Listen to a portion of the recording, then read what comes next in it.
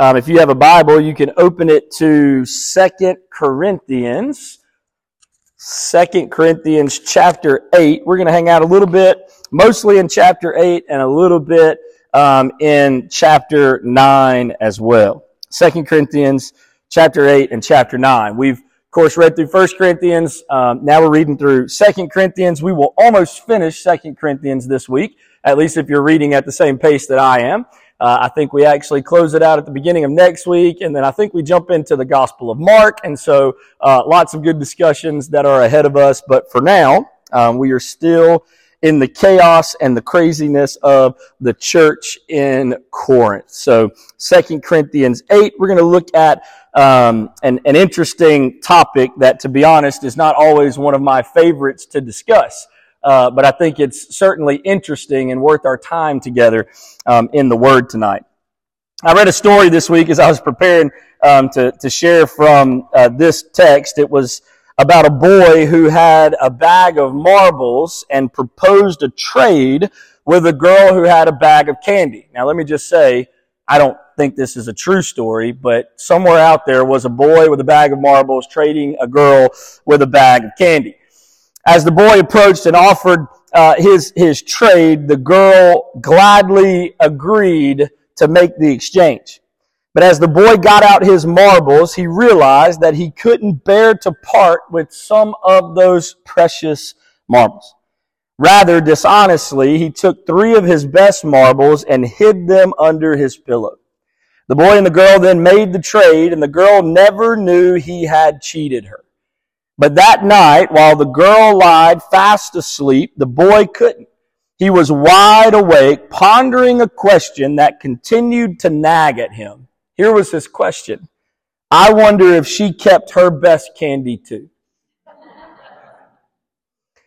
Now, I'm not sure if you've ever made a trade like this one. Hopefully, you've never cheated someone out of a deal that you've made. However, have you ever kept something back from God? Right? It's the logical connection between holding things back. Think about this simple truth. God hasn't kept His best from us, so why do we keep our best from Him? Like, let that settle for a moment. God doesn't keep His best from us.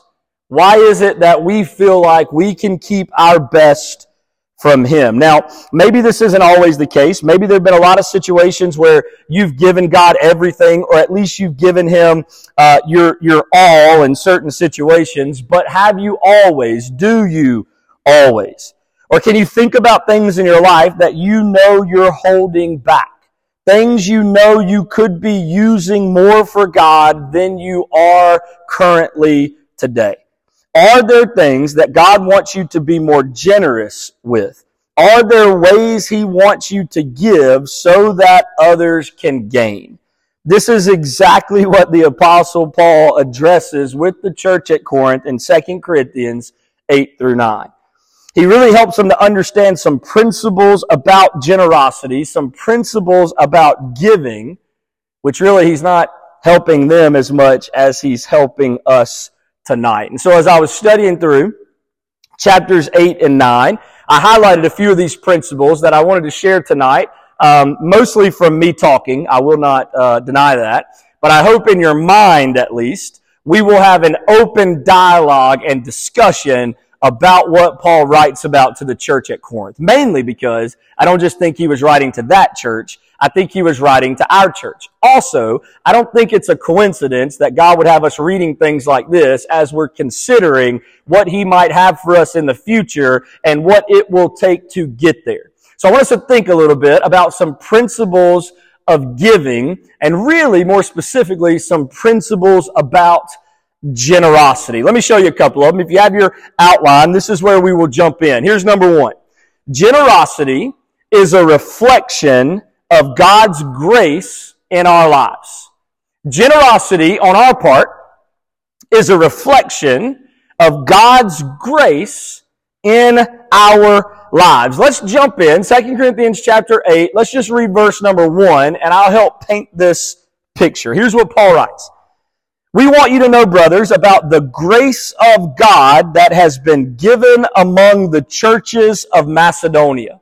Now, what I think is interesting is as he embarks on this discussion about giving and about generosity, it really begins with something deeper than that. It really begins with the grace of God in their lives. Now, the context of what Paul's writing has to do with a collection that's specifically being taken up for the church in Jerusalem.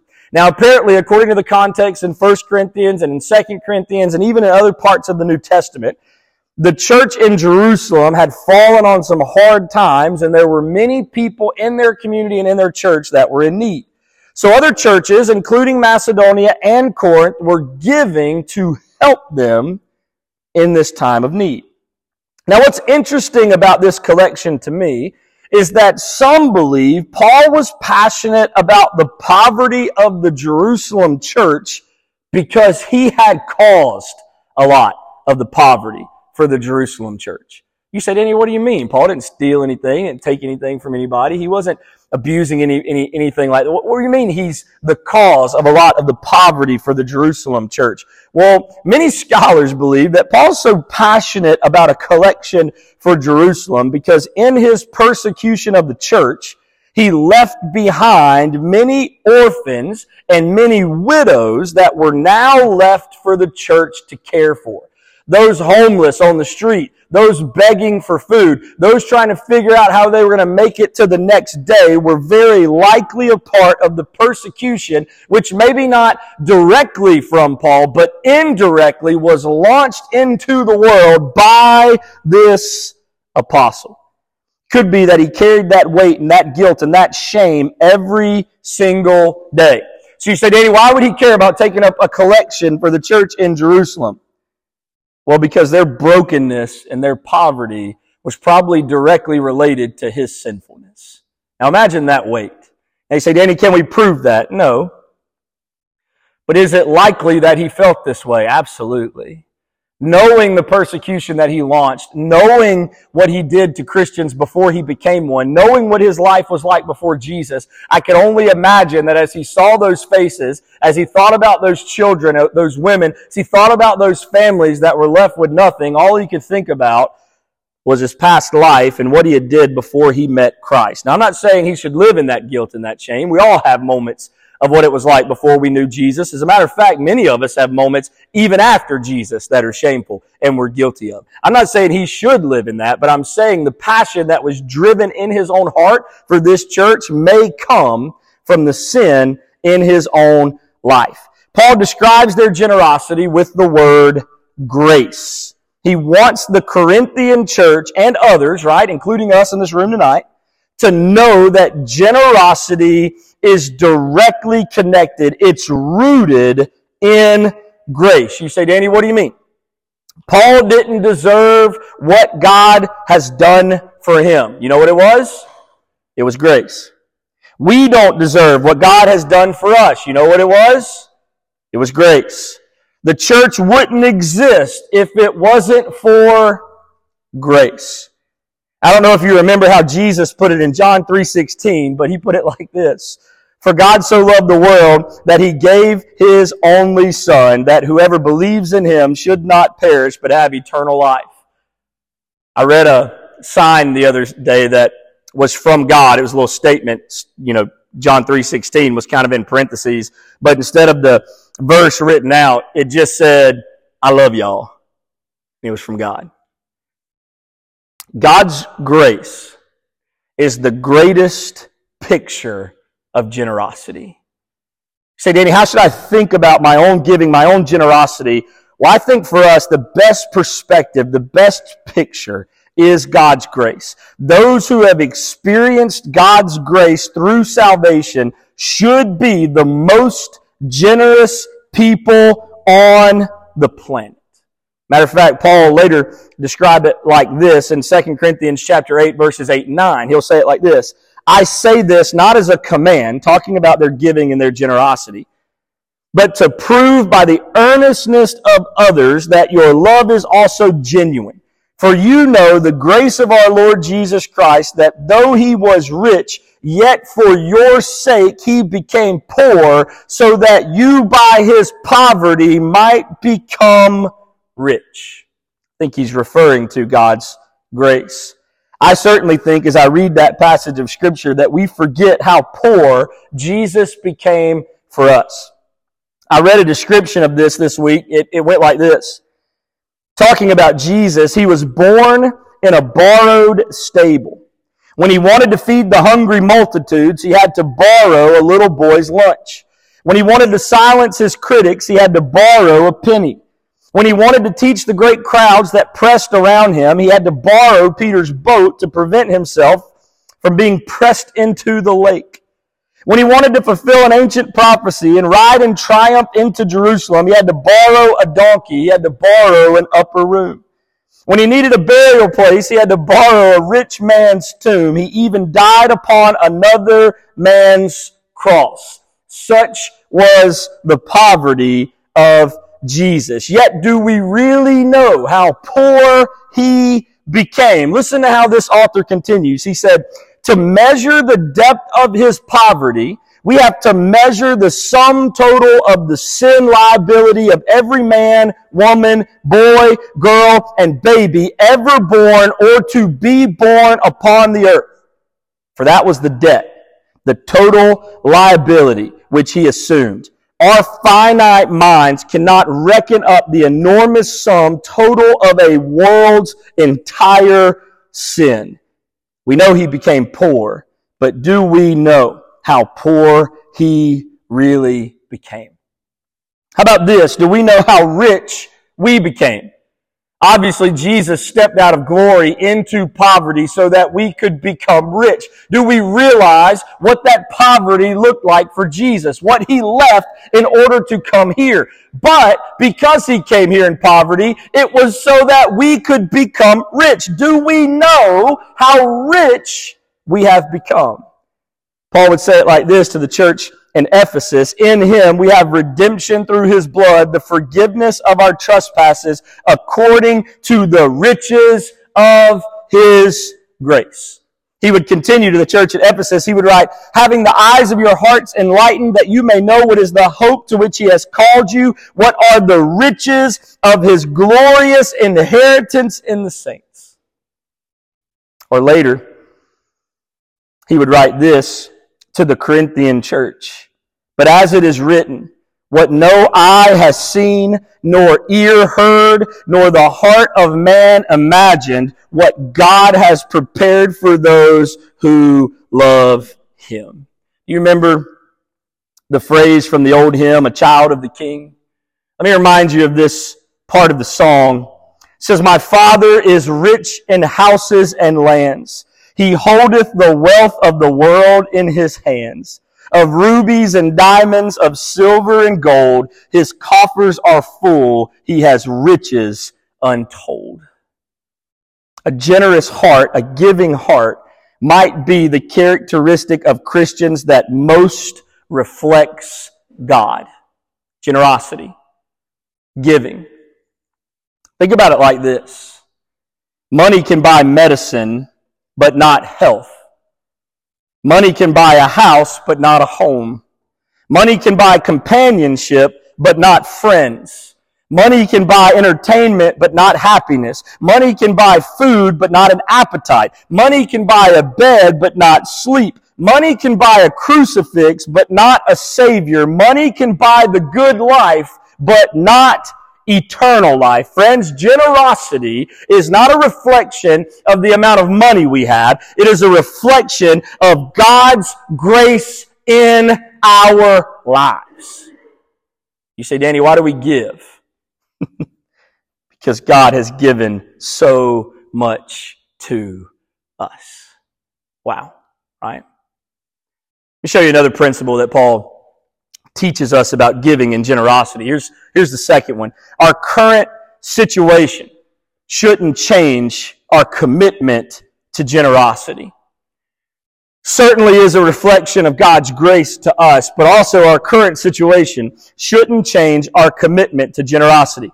Paul continues to write to the church at Corinth in 2 Corinthians 8, verse 2. He says, for in a severe test of affliction, he's talking about the church in Macedonia, Their abundance of joy and their extreme poverty have overflowed in a wealth of generosity on their part. I mean, try to reconcile that in your mind. Their extreme poverty has overflowed in a wealth of generosity. It doesn't even make sense. They barely had anything at all, yet they gave more than anyone. For they gave, listen to this, for they gave according to their means, as I can testify, and beyond their means. I think it's very interesting to see the generosity of the churches in Macedonia, even though their own situation wasn't good. Think about it. They had plenty of needs for themselves. However, they were still generous with what they didn't even have. The church in Macedonia couldn't give what the church in Corinth could. It couldn't give what other churches could give. In fact, they were in severe test of affliction, right? They were pressed. They were pressured. They were punished. Yet their abundance of joy and their extreme poverty have overflowed in a wealth of generosity on their part, for they gave according to their means, as I can testify, and beyond their means. I think it's important for us to understand that whether we are in a season of plenty or in a season of what Paul would call affliction, we should still have a commitment to generosity. Maybe one of the most clear stories on this truth comes in Mark chapter 12.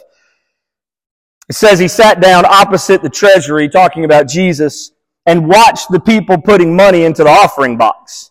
Many rich people put in large sums, and a poor widow came and put in 2 small copper coins, which together make a penny. And he called his disciples to him, and he said to them, "Truly I say to you, this poor widow has put in more than all those who are contributing to the offering box. For they all contributed out of their abundance, but she out of her poverty has put in everything she had, all she had to live on." How often have we thought that we would be more generous if we were in a better situation? Anybody ever thought that before? I have. God, if you'll give me more, bless me more. If I could just be at this point in my life, I will give more. I'll be more generous. How often have we thought that we would give to God if we had as much as someone else? Anybody ever thought that before? Hey, look, if I was Elon Musk, it'd be a little different, right? God, I would take care of whatever it is you want to do. Yet Paul, as Jesus did, makes it clear that generosity isn't based on our situation. Think about it like this. If you're not generous with a little, why would you be generous with a lot? I had a friend one time he's a pastor friend of mine. He talked about moving to a different church, a new location. He's kind of fed up with the church he was at. The people were hard to deal with. He, was struggling in his marriage, struggling in his personal life. His commitment to God was lower. He was attributing all of it to the context he was in, the place he was at, the people he was around. He was contributing it to all of that. And I'll never forget looking at him and saying, "Hey man, listen, I'm with you. I know things are tough. It's not always easy. Our life, this world, like everybody's got these kind of pressures." But I looked at him and I said, "Hey man, you know what's going to happen though when you move 500 miles across the country? You're bringing that same guy with you when you get there. Hey, you know what happens when you wake up tomorrow and you look in the mirror again? The biggest problem you have is still looking straight across from you."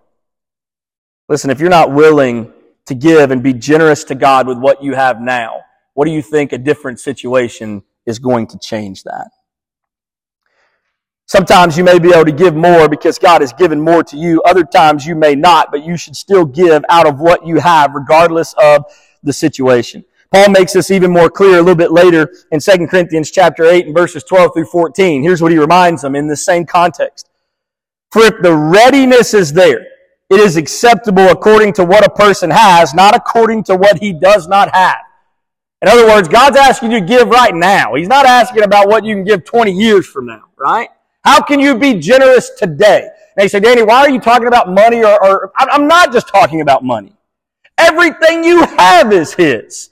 Not 50 years from now, that's His too. I'm talking about today.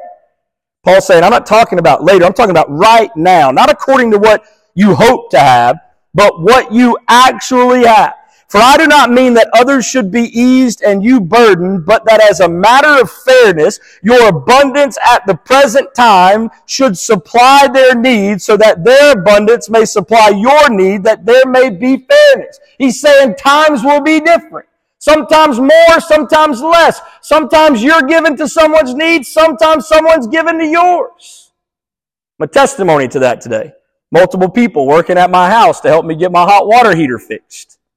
Couldn't do it on my own. I'm very thankful for the giftings that God has put in people's lives. Or my family would still be wondering how they're going to use the bathroom or take a shower tonight, but we got it fixed. And I thought to myself, it's not always about us being the ones giving for another need. There are seasons where people give for ours. The question is, if people were as generous in your time of need as you are in theirs, how much can you count on others? I know it stings a little bit, but it's true, right? Let me show you a third one because I've got 6 and I need to hurry up. Number 3, third principle I feel like Paul brings out is that generosity is less about amounts and more about attitude. It's less about amounts and more about attitude. He goes on, verse 3, 2 Corinthians chapter 8, Paul says, for they gave according to their means, as I can testify, and beyond their means. Then he says, look at this, of their own accord, begging us. This is an interesting phrase. Begging us earnestly for the favor of taking part in the relief of the saints. And this, not as we expected, but they gave themselves first to the Lord, and then by the will of God to us. The Corinthians had made a promise to give what was needed to care for the church in Jerusalem. Matter of fact, we've already read it. It was in 1 Corinthians chapter 16, in the very beginning of the chapter. Paul reminds them of this commitment a little bit later in verse 10 of 2 Corinthians chapter 8. Here's what he wrote. And in this matter, talking about the gift they were to give, or they had promised to give, in this matter I give my judgment. This benefits you who a year ago started not only to do this work, but also to desire to do it. He mentions it again in 2 Corinthians 9, 1 and 2. He says, now I'm writing to you about the ministry for the saints, for I know your readiness, of which I boast about you to the people of Macedonia, saying that Achaia has been ready since last year, and your zeal has stirred up most of them. This is an interesting moment to me, because they're bragging, Paul bragging about the promise that the church of Corinth made to give to the church in Jerusalem has now stirred Macedonia and others to also want to give, even out of their poverty, right? And Paul's like, your boasting, your amount, it was so great, it was such to talk about, that others are being motivated by your sacrifice. It seems as though their willingness to give is what has motivated others to do so as well. That's why the churches in Macedonia, though they had little, didn't want to miss out on the opportunity to partner with others for the sake of the gospel. They heard about the Corinthian church, their willingness to give, and wanted to do their part as well. This is why Paul writes, begging us earnestly for the favor of taking part. No one had to pressure them. No one. No one had to pressure the church in Macedonia. No one had to pressure them to give or to be generous, and no one was going to outdo them either. Wasn't going to happen. They were begging earnestly for the favor of taking part. The word for favor, same word used earlier for the word grace. Literally same word. They had experienced the grace of God and were overflowing with it to the point of not wanting to lose the opportunity to pass that grace forward. If God lavished such grace on them, why wouldn't they also do the same for others? However, though they didn't have the resources and the finances of the Corinthian church, they still wanted to do what they could. This is the difference in attitude over amount. They begged for the chance to simply be a part of the favor, of the grace that would be extended to Jerusalem and to others. I love how Paul describes this attitude in 2 Corinthians chapter 9, verses 6 and 7. Here's how he describes it. The point is this: whoever sows sparingly will also reap sparingly, and whoever sows bountifully will also reap bountifully. Each one must give as he has decided in his heart, not reluctantly or under compulsion, for God loves a cheerful giver. There's not a set amount to our giving or our generosity. Generosity giving, it isn't about amounts, it's about attitude.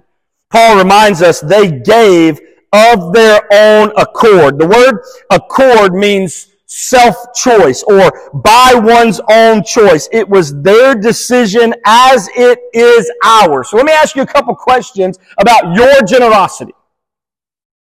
What have you and God agreed on giving? Have you asked Him about what you should give? It's a good starting point, by the way. What is your attitude toward what God has given you and what you should do with what He's given you? Do you realize you are simply a steward of all that you have, and it really belongs to God anyway? I love the word Paul uses for cheerful. The word in Greek is literally this: hilaros. The idea of cheerful is where we get our word for hilarious. That's the type of attitude they had. That's the kind of joy in giving that Paul's wanting them to understand. This is the attitude. Not that I have to give or should give, right? Not under compulsion. But I get to join in with God to accomplish His mission for saving the world. I get to join in with Him to do ministry across the globe. I think this is what Paul meant when he wrote, "And this, not as we expected, but they gave themselves first to the Lord and then by the will of God to us." Their giving was easy because they had given themselves already. One commentator said, because they had first given themselves to the Lord in response to the grace of salvation received from Him, the decision to give sacrificially to the cause of supporting the suffering believers in Jerusalem came easily. When we give ourselves without reluctance or reservation to the Lord, then giving our time, talents, or treasures comes naturally. On the other hand, when we find ourselves tight-fisted and unwilling to give freely, the problem runs deeper than the balance in our checking account or our cash flow. The problem of selfishness is not financial, but spiritual. I find that most people, at least those who have grown up in church, typically hold to giving the tithe or a tenth of their first fruits. Nothing wrong with this type of thinking, by the way. If that's you and how you practice your generosity, absolutely fine. It is certainly a biblical topic. However, most people use that as a basis for giving, when I'll be honest with you, I'm not sure that it should be. Now, I want to explain myself, because I want to give you a breakdown if you're thinking about the Old Testament tithe. You ready? You may not have ever thought about this or read this or processed it, but listen to this. Under the Old Testament economy, a great deal of giving to the maintenance of the Lord's work was covered by legislation. It was literally law for them. The services of the temple and tabernacle, the maintenance of priests and Levites, the periodic public animal sacrifices were all paid for out of levies mandated by the law. Before the Old Testament believer gave any free will offerings, any sacrificial offering, he was required under the law to give 10% to the support of the Levitical service. There's the tithe, right?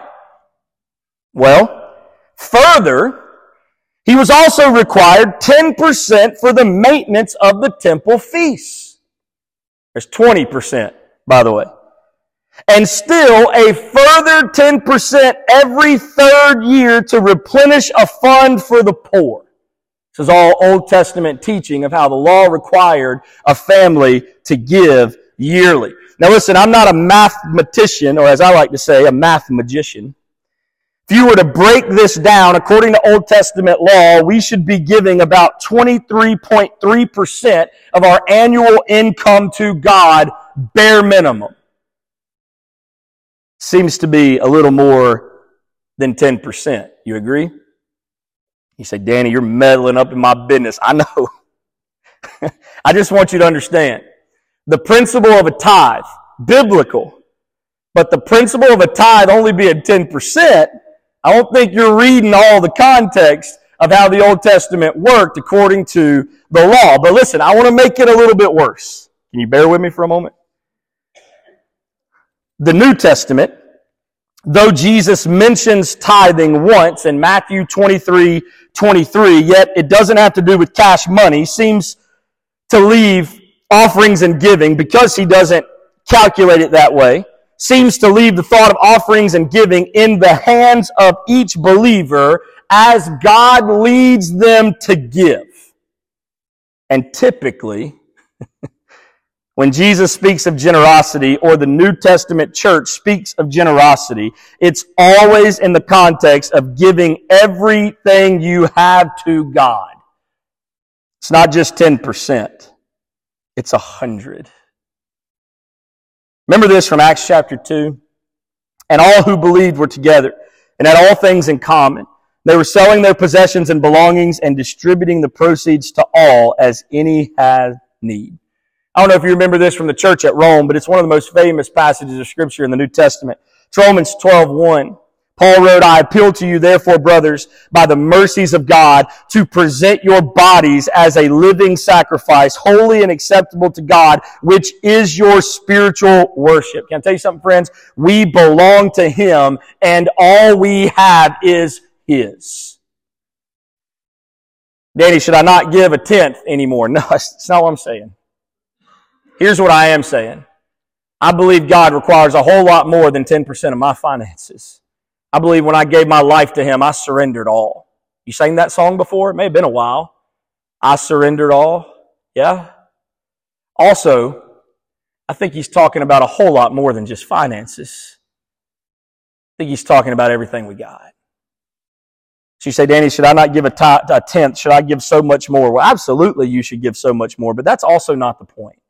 The point that Paul is making, and I think it is so important that we never lose sight of 2 Corinthians 8 and 2 Corinthians 9. If you hate everything else about the book of 2 Corinthians, these are two chapters to hone in for how you live out your days for the kingdom of God forever. You say, why do you say that, Danny? Because I really do believe generosity is one of the best ways we can reflect the image of God to the world. And I really do believe that He wants you on your face spending time with Him and asking Him, God, what do you want me to give? Is it 10%?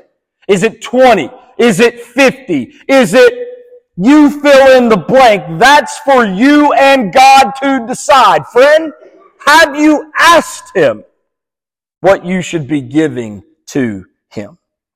Oh my gracious, we gotta hurry. Number 4. Let me show you this principle. This is a good one, by the way, for those of you who might feel a little discouraged, or you think I'm asking for your money. I assure you I am not. I assure you, I believe God will take care of me and my family as I obediently walk after Him, just as you should believe for your family. I'm not asking for your money. I believe God's got all of it. I'm not worried about that. What I am asking is for you to ask Him how you are to be a part of generosity. But the good news is, if you feel like you're not very good at being generous, we can become better at being generous. It's a biblical principle. You say, Danny, what do you mean? Here's what Paul writes in verses 6 and 7 of 2 Corinthians chapter 8. He says, accordingly, we urged Titus that as he had started, so he should complete among you this act of grace. But, listen to this. As you excel in everything, in faith, in speech, in knowledge, in all earnestness, and in our love for you, see that you excel in this act of grace also. You say, Danny, what act of grace is he talking about? Well, specifically, giving to the need in Jerusalem, but I think overall, also specifically, to generosity as a whole. You say, what do you mean? He means we can become better at being generous. Listen, we read 1 Corinthians. You probably remember chapter 12. Paul praises them for the many giftings of their church and specifically how God gifts all of the church. We are His body uniquely designed to accomplish His purposes. We have many gifts, though we're one body. Paul would suggest that one of those gifts is generosity, and you should nurture it. You should seek it. You should be earnest in it. You should excel in this act of generosity. The first church I served in as youth pastor was a smaller church in Laurel, Mississippi. In fact, it was Kayla's home church. It's where we met and how I eventually tricked her into marrying me. Now, there were a lot of things that we could have done better at that church. There were plenty of things that we wished we had compared to other churches. However, one thing I will always remember is how giving that specific church was. They had such a sweet spirit of generosity. They would give more money to missions and furthering the kingdom than churches 10 times their size. I remember serving in a church of 1,000 compared to that church of 100, and they gave nothing compared to the missionary efforts that little bitty church gave. Why? They excelled in generosity. I wonder this, listen to me friends, are we known for generosity? I wonder if you're known personally for generosity. Paul tells the Corinthians and us that we can work on being more generous. We can see that we excel in this act of grace also. We can be more intentional about giving and generosity. There's an old Reader's Digest report that came out. It's been several years ago. But the report was an interesting fact that took place in New Jersey. It was a sad fact at that. But when the New Jersey Turnpike Authority wished to alleviate the shortage of small change at the toll booths, here's what they would do. They would go to the churches on Monday morning to exchange paper currency for the Sunday coin collection. You say, Danny, why is that a sad story? Because the bills of the toll booth were greater than the generosity of the church. They would go to exchange it for the simple coins that were given. May that never be us. May that never be me. I want to be known for generosity. May we excel at giving. Let me show you the fifth one. I'm going, I promise. Number 5, you can't outgive God, right? This is all throughout Scripture. You can't outgive God. As we know, all we have belongs to God. Listen to these verses. This is Exodus 19:5. All the earth is mine. This is God speaking, by the way. Here's Deuteronomy 10:14. Behold, to the Lord your God belong heaven and the heaven of heavens, the earth with all that is in it. Job 41:11. Who has first given to me that I should repay him? Whatever is under the whole heaven is mine. Psalm 24:1. The earth is the Lord's and the fullness thereof, the world and those who dwell therein. Psalm 50:10. For every beast of the forest is mine, the cattle on 1,000 hills. Read this definition for stewardship this week. It means managing God's treasures in God's way for God's purposes and always for His glory. Is that how we live our lives? Listen, God's not begging you for your finances. He owns everything. It's already His. Here's what He's doing. He's inviting you into the blessing of generosity as He continues to be generous to you. Here's what he writes, 2 Corinthians 9:8 and 10. Listen to this.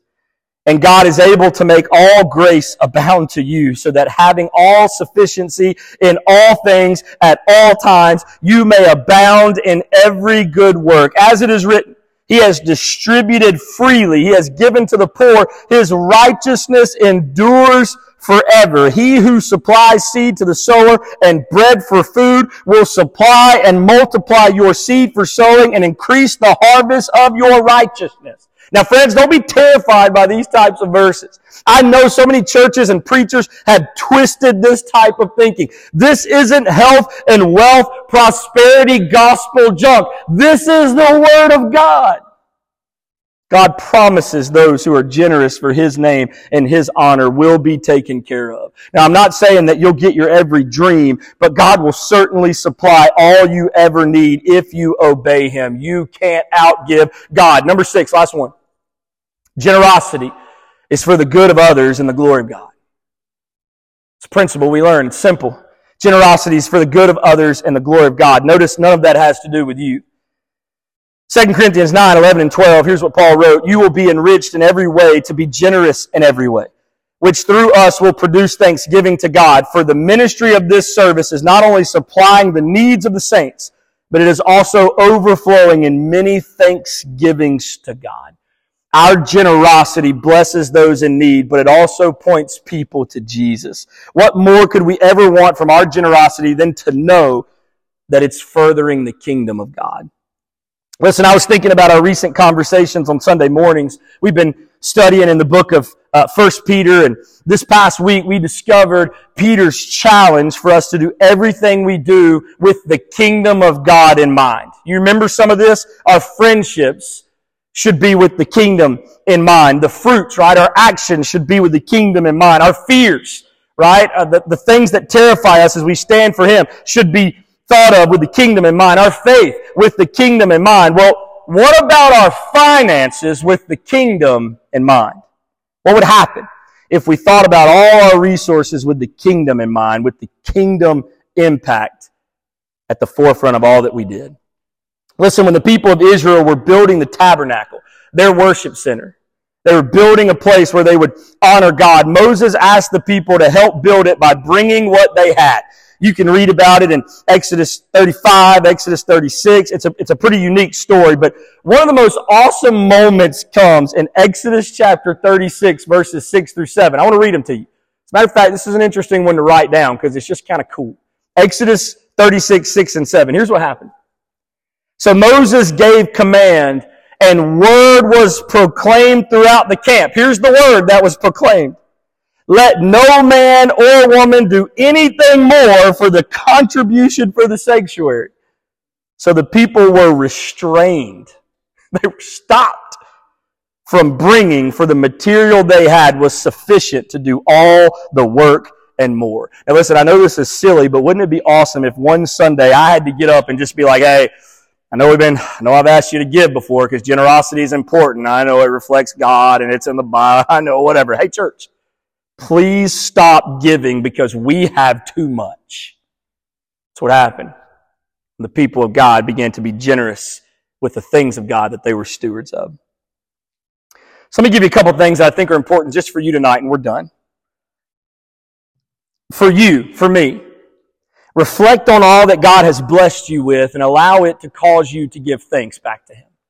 Just think about it. Take a moment tonight, tomorrow, whenever you get a chance to stop and pause, just reflect on all that He's done in His goodness to you and let it bring thanksgiving to your heart. Secondly, rest on the promises of God to those who are generous. God may not bless you with material blessings for your generosity, but He will provide all you need. As Paul put it in Philippians 4:19, and my God will supply every need of yours according to His riches and glory in Christ Jesus. Last one, review. Reflect, rest, review your heart. Examine it and ask God how He wants you to give, how He wants you to be generous in the future. Ask yourself, do I give proportional to what God has given me? Ask yourself this, if someone else knew my level of generosity, would I want them to model after me? Have I prayed and asked God what I should be giving to Him? Listen to me, friends. Generosity, in my opinion, most reflects God. That's true. If for God so loved the world, He gave. If that's true, how generous are you?